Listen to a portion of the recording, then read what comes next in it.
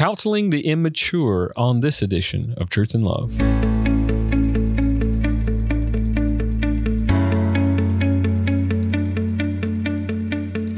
I'm Dale Johnson, and you're listening to Truth and Love, a podcast of the Association of Certified Biblical Counselors, where we seek to provide biblical solutions to the problems that people face. This week on the podcast, I have with me Dr. Daniel Schubert. He's a graduate with a Doctor of Ministry in Biblical Counseling from the Southern Baptist Theological Seminary, and he has a Master's of Divinity degree from the Master's Seminary. He currently serves as the counseling pastor at Countryside Bible Church in Southlake, Texas. Prior to serving at Countryside, he served at the Master's University as a graduate teaching fellow in the MABC program. In addition to his work at the university, Daniel served in the counseling department at Grace Community Church in Sun Valley, California. He and his wife, Heidi, have two daughters and a son, Annabelle, Elliot, and Ruth. Daniel, so good to have you on the podcast today. Yeah, Dale, it's great to be with you. Now, we're going to talk about this issue of immaturity. And I think this is a really critical piece because we need to discern these types of things. One of the things I talk to my intro students about as I teach there in Kansas City is when a person comes into the office and we're sitting down to do intake with the person, we want to discern. Our counsel will take different routes if this person is an unbeliever, or if this person is immature, or if this person is mature. And yes, mature people have problems. That's true. But if this person is immature, that's significant because now we know a little bit more about how we're going to approach this person. So I want you to help us to consider some of the different challenges that we face in the counseling room and how we identify when we are counseling someone who is immature. Yeah, of course. As we think about maturity, it's helpful to think about the two-part nature of man, both the physical and the spiritual, since both there could be immaturities in either part. As I think about spiritual immaturity, I'd define it as any want or lack of conformity to the image or likeness of Jesus. And so as we think about his kindness, his patience, his mercy, compassion, humility, wisdom, any lack to whatever degree it is, we would be spiritually immature. But we can also look to the physical, or you could say developmentally immature. And the way we might define that is any want or lack of conformity to adult societal norms in relation to cognitive, emotional, or social abilities. And of course, we could also compare kids and how they develop over time as well, compared to their peers. But this most often is seen in children, just as they, as they're younger, they need time to develop and mature. And in Ephesians 4:14 to 15, we can see this spoken of, both these realities. Paul mentions there in verse 14, chapter 4, he says, as a result, we are no longer to be children. So likely the we is speaking to adults in the congregation and referring to children, right? Spiritually immature. He said, we're no longer to be children, tossed here and there by waves and carried about by every wind of doctrine, by the trickery of men and craftiness and deceitful scheming. But speaking the truth in love, we are to grow up, or we could say mature, in all aspects into him who is the head, even to Christ. And so to answer the question even more directly, how do we identify when we are counseling someone who's immature? If we consider these definitions, when we are counseling the immature, we typically think about somebody that has increased challenges or difficulties, okay, that they bring into the counseling situation because of their immaturities, right, that we've just mentioned. Yeah, and they're lacking several things potentially from a spiritual standpoint. When we think about those who are mature, as you mentioned, Ephesians 4, we're measuring them according to the standard of Christ. The writer of Hebrews describes maturity this way, but solid food is for the mature, for those who have their powers of discernment trained by constant practice to distinguish, and this is really important, that which is good and that which is evil. That's Hebrews 5:14. And so we have a definition of what it means to be mature. So you can even start to imagine, right, what you're going to experience in the counseling room with someone who's not mature. They struggle in their discernment. They struggle in defining good from God's perspective, in defining evil from God's perspective. They might have a cultural perspective here on what is good and evil, and we need to help them. So I want you to tell me some of the challenges that we will see, maybe in an increased way, or difficulties that you've faced when in the counseling room helping those who are immature. Yeah, some of the more common ones I think would be a lack of discipline or diligence in completing homework. That's a pretty common one. So much could be said about that, but they just maybe even in general in their life just don't have disciplines going. And so that can make things much more difficult. I think a lack of basic Bible knowledge. You ask someone to turn to the book of John and they turn to the concordance. And so you know that you can't use certain words and that you may have to check with them to make sure that they're understanding certain concepts. Another common one can be finger pointing instead of personal responsibility when dealing with conflict. It's your fault. You've done this, you've done that. When there are responsibility on both sides. And so that can make things much more difficult for people to be able to see and address issues. Another common one is counselees arguing in counseling rooms, having to break that up. You can know too that whatever is going on at home typically is worse than that. But maybe some less common ones would be, counselees talking over you or trying to lead the session. They're coming to you for help, but for some reason they want to still fix the issues that are going on in their lives. Someone getting up and walking out of a session can be a part of that, or threatening. I've had people walk halfway out and argue, or making false accusations about you or another person, another counselor. That can be incredibly difficult. I think one that I've had too is, and a very specific one, is a spouse taking their other spouse's homework, finding the answers, crossing out the answers they didn't like, and writing in their own answers that they thought they should have answered. And so, things like that, just big picture, these are some of the immaturities that can make counseling much more difficult. Yeah, and it definitely adds to the complexity and adds to, as you mentioned, to the difficulty. When we think about immaturity, it could be because of sinful neglect. It could be because of ignorance, as you mentioned, of the scripture. It could be of passions and desires that are stronger in their heart and mind in this moment than a desire to pursue the Lord. You mentioned a lack of discipline and reading and prayer and that sort of thing. But let's take a look at the big picture as we think about those who are immature. As we come alongside those who are immature and provide counsel, what are some of the key considerations that we should seek to help them in? Yeah, I think just as counselors, one of the biggest things that we should consider is like an encouragement in 1 Thessalonians 5:14, where it says, "Be patient with everyone." And of course, that's not just talking to people who are easy to work with. It's talking about everyone, even the difficult to work with. And so just being patient, I think, can go a long way. Love is patient. And so as we even prepare our helps to come alongside and help them and serve them, we have to be willing to come down to where they're at currently and be willing to serve them in that place. And so patience, I think, is really key. I think on our side of things, a servant's heart. If you're going to be patient, you also have to have a servant's heart to go that extra mile with them ultimately. Jesus said in Mark 10:45, even the Son of Man did not come to be served, but to serve and to give his life as a ransom for many. And that can be really hard, since the immature things that counselors do can be challenging not to take personally, okay, as a drag on our time, or maybe the difficulty. They say, oh, gosh, if they weren't doing this, it wouldn't be nearly as complicated or hard or difficult. And so like the illustration I gave with the counselee's homework, it can be hard, but we have to have a servant's heart to say, you know what, this is where they're at. And Lord, help me to serve and to care for them where they are. I think lastly, too, just like what you mentioned in terms of discernment, we have to provide wise and helpful teaching. Romans 2:20 says, speaking of Jews in that context, they were teachers of the immature. Or going back to Ephesians 4:15, that we're to speak the truth in love to people so that they can grow up into all aspects, even him, like Christ likeness. And so when you look at these two passages, the immature need to be taught truth. And we need to approach that with a patience, right? A love, right, for them, a servant's heart for them. And so, it may go without saying, teach them, but it's so foundational that I think it's important just to be reminded of. So often when there's immaturity, that immaturity significantly complicates counseling, and we can feel discouraged, or maybe like there's no fix or out, okay, to some of these difficult issues. Counselors who aren't doing their homework are making things much more difficult. But all it really means is, instead of being discouraged by it, is that we have another issue that needs to be spoken into in a loving, caring, servant-hearted manner.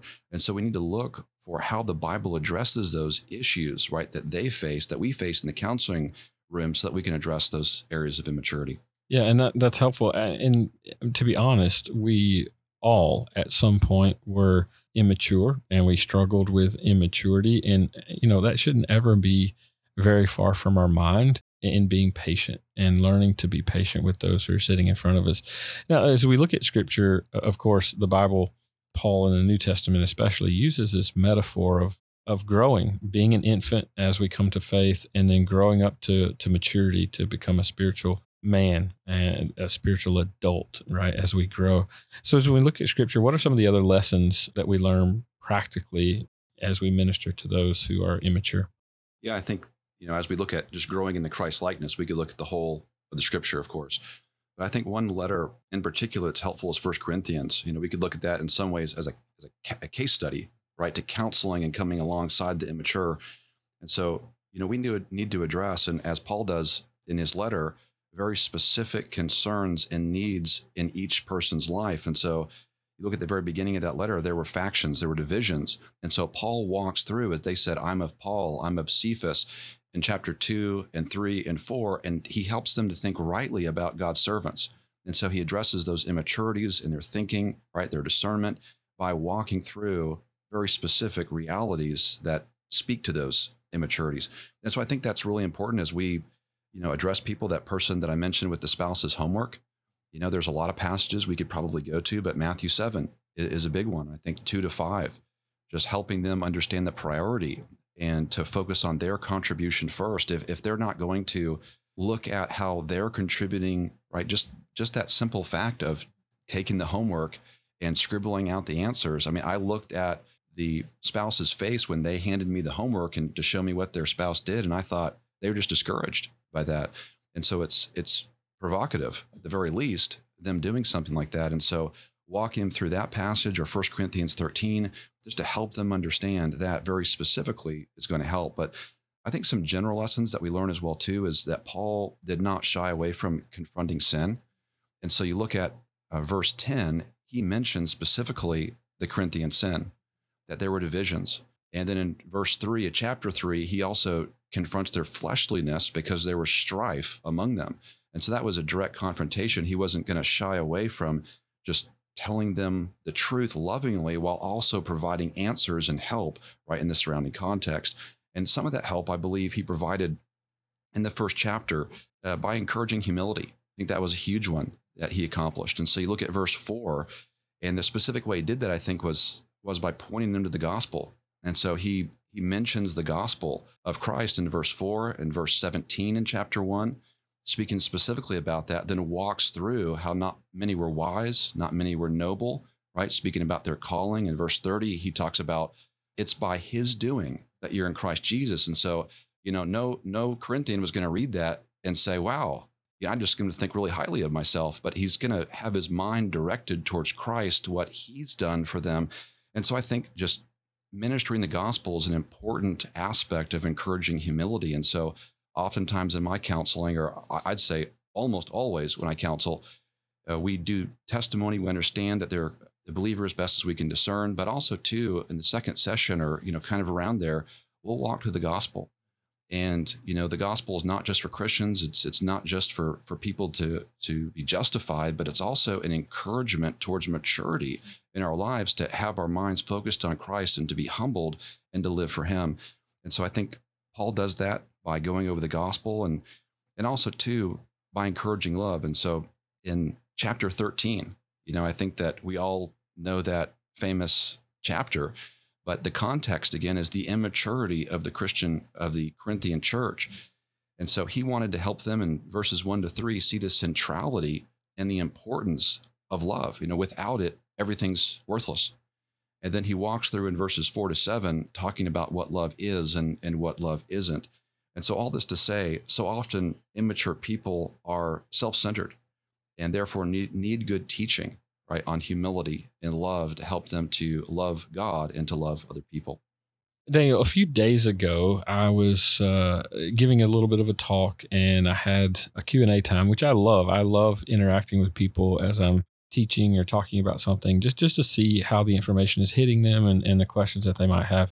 Oddly, a question that I'm about to ask you came up about ending counseling and terminating counseling. And now we've talked already about being patient, and as a counselor, how we need to be patient with those who are immature and long-suffering and tender, even with those who, Romans 15:1, you who are spiritual, bear with the failings of the weak. And we're called to do this in Scripture. But I think as counselors, we always want to consider, is there a point where it might be good or right for us to end counseling because of this immaturity? Yes, I think One of the biggest signs that counseling needs to end is a person is not taking steps really to change. And this, in my mind, can be measured in whether or not they're willing not only to come to counseling consistently, faithfully, but also too if they're willing to do homework.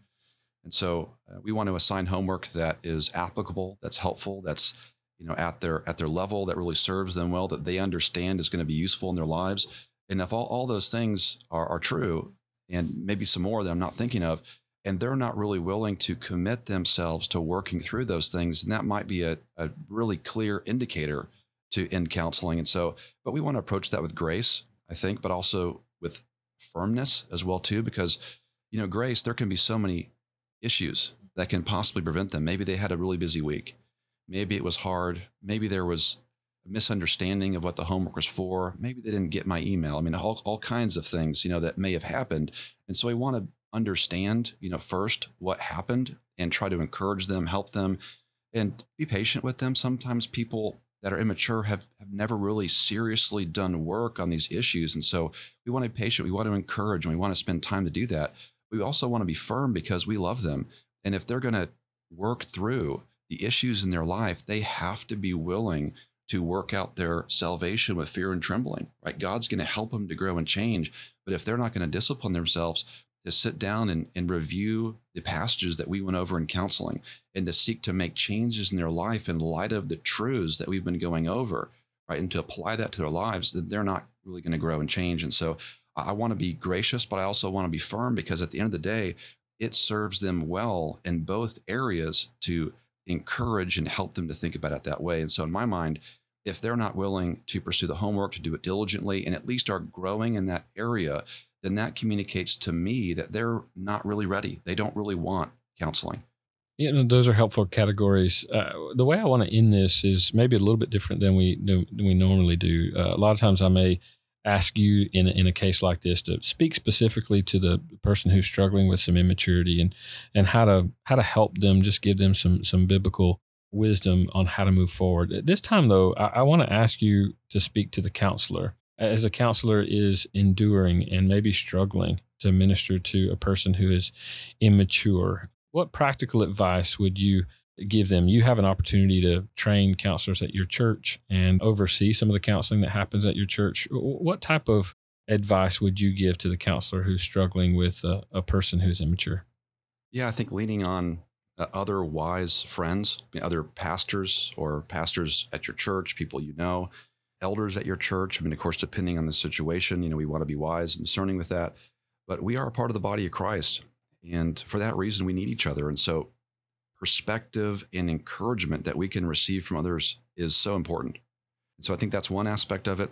I also, too, want to think through, we could call it the trial, okay, that we endure as we work with a person who's immature, as we kind of suffer under, maybe you could say that, the difficulty they bring into our lives because of that really is coming from the Lord. It's not necessarily coming directly from them, but coming from God's hand. And so it's an opportunity to really grow and change. One wise older counselor once told me that we're a whole lot more like our counselees than we are like Jesus. And so that's been an encouragement and a challenge to me to be patient, to be loving, and to look to God's purposes that he would have in my life in particular. And I think the last thing I'd say is in light of all that, we have to remember Christ. We, because of our immaturity, caused a significantly greater trial than anything that we could ever possibly endure, okay, by any counselee that come into our office, okay, or that we'd meet at Starbucks.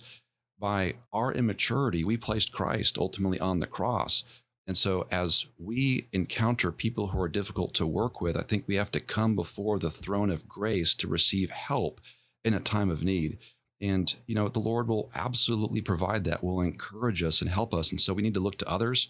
We certainly need to look to the Lord to provide and to help and to strengthen, and for what he might want to do and work in our lives in particular through this challenging situation. And what greater joy that we would have than to make disciples as the Lord tells us, and that we would take joy in making disciples. And what that means is that you're taking a person who maybe has just come to faith, working them through maturity to, as Paul talks about in Colossians 1:28, to maturity, to perfection, to completion, if you will. And what a great joy it is to labor in that way for the sake of the name of Christ. Daniel, this has been really helpful in a real issue that we struggle with often in counseling, but it's one of the reasons we engage in counseling. We want to see immature people become mature in Christ. Brother, thanks for helping us think through this. Yeah, it's been great to be with you.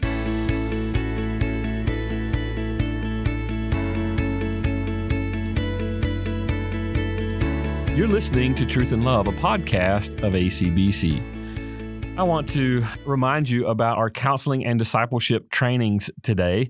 In the spring of 2024, we will be in 3 particular locations in Austin, Texas, Abilene, Texas, and also Tulsa, Oklahoma. I'm really excited about the way the Lord uses our counseling and discipleship trainings to minister to churches and help churches move in the process along to becoming training centers. So I want to encourage you, if you're around the area, you've been thinking about doing in-person training, what a wonderful opportunity you have to join us at one of our CDTs, our counseling and discipleship trainings. This is our fundamentals for ACBC certification. And we want to invite you to come to join us at Austin, Abilene, or Tulsa. We would love to see you there. And for those of you who may be interested in doing CDTs in the future, you see a need of biblical counseling, your church would like to host us in one of these events, we would love to talk to you. You can send us an email at info@biblicalcounseling.com.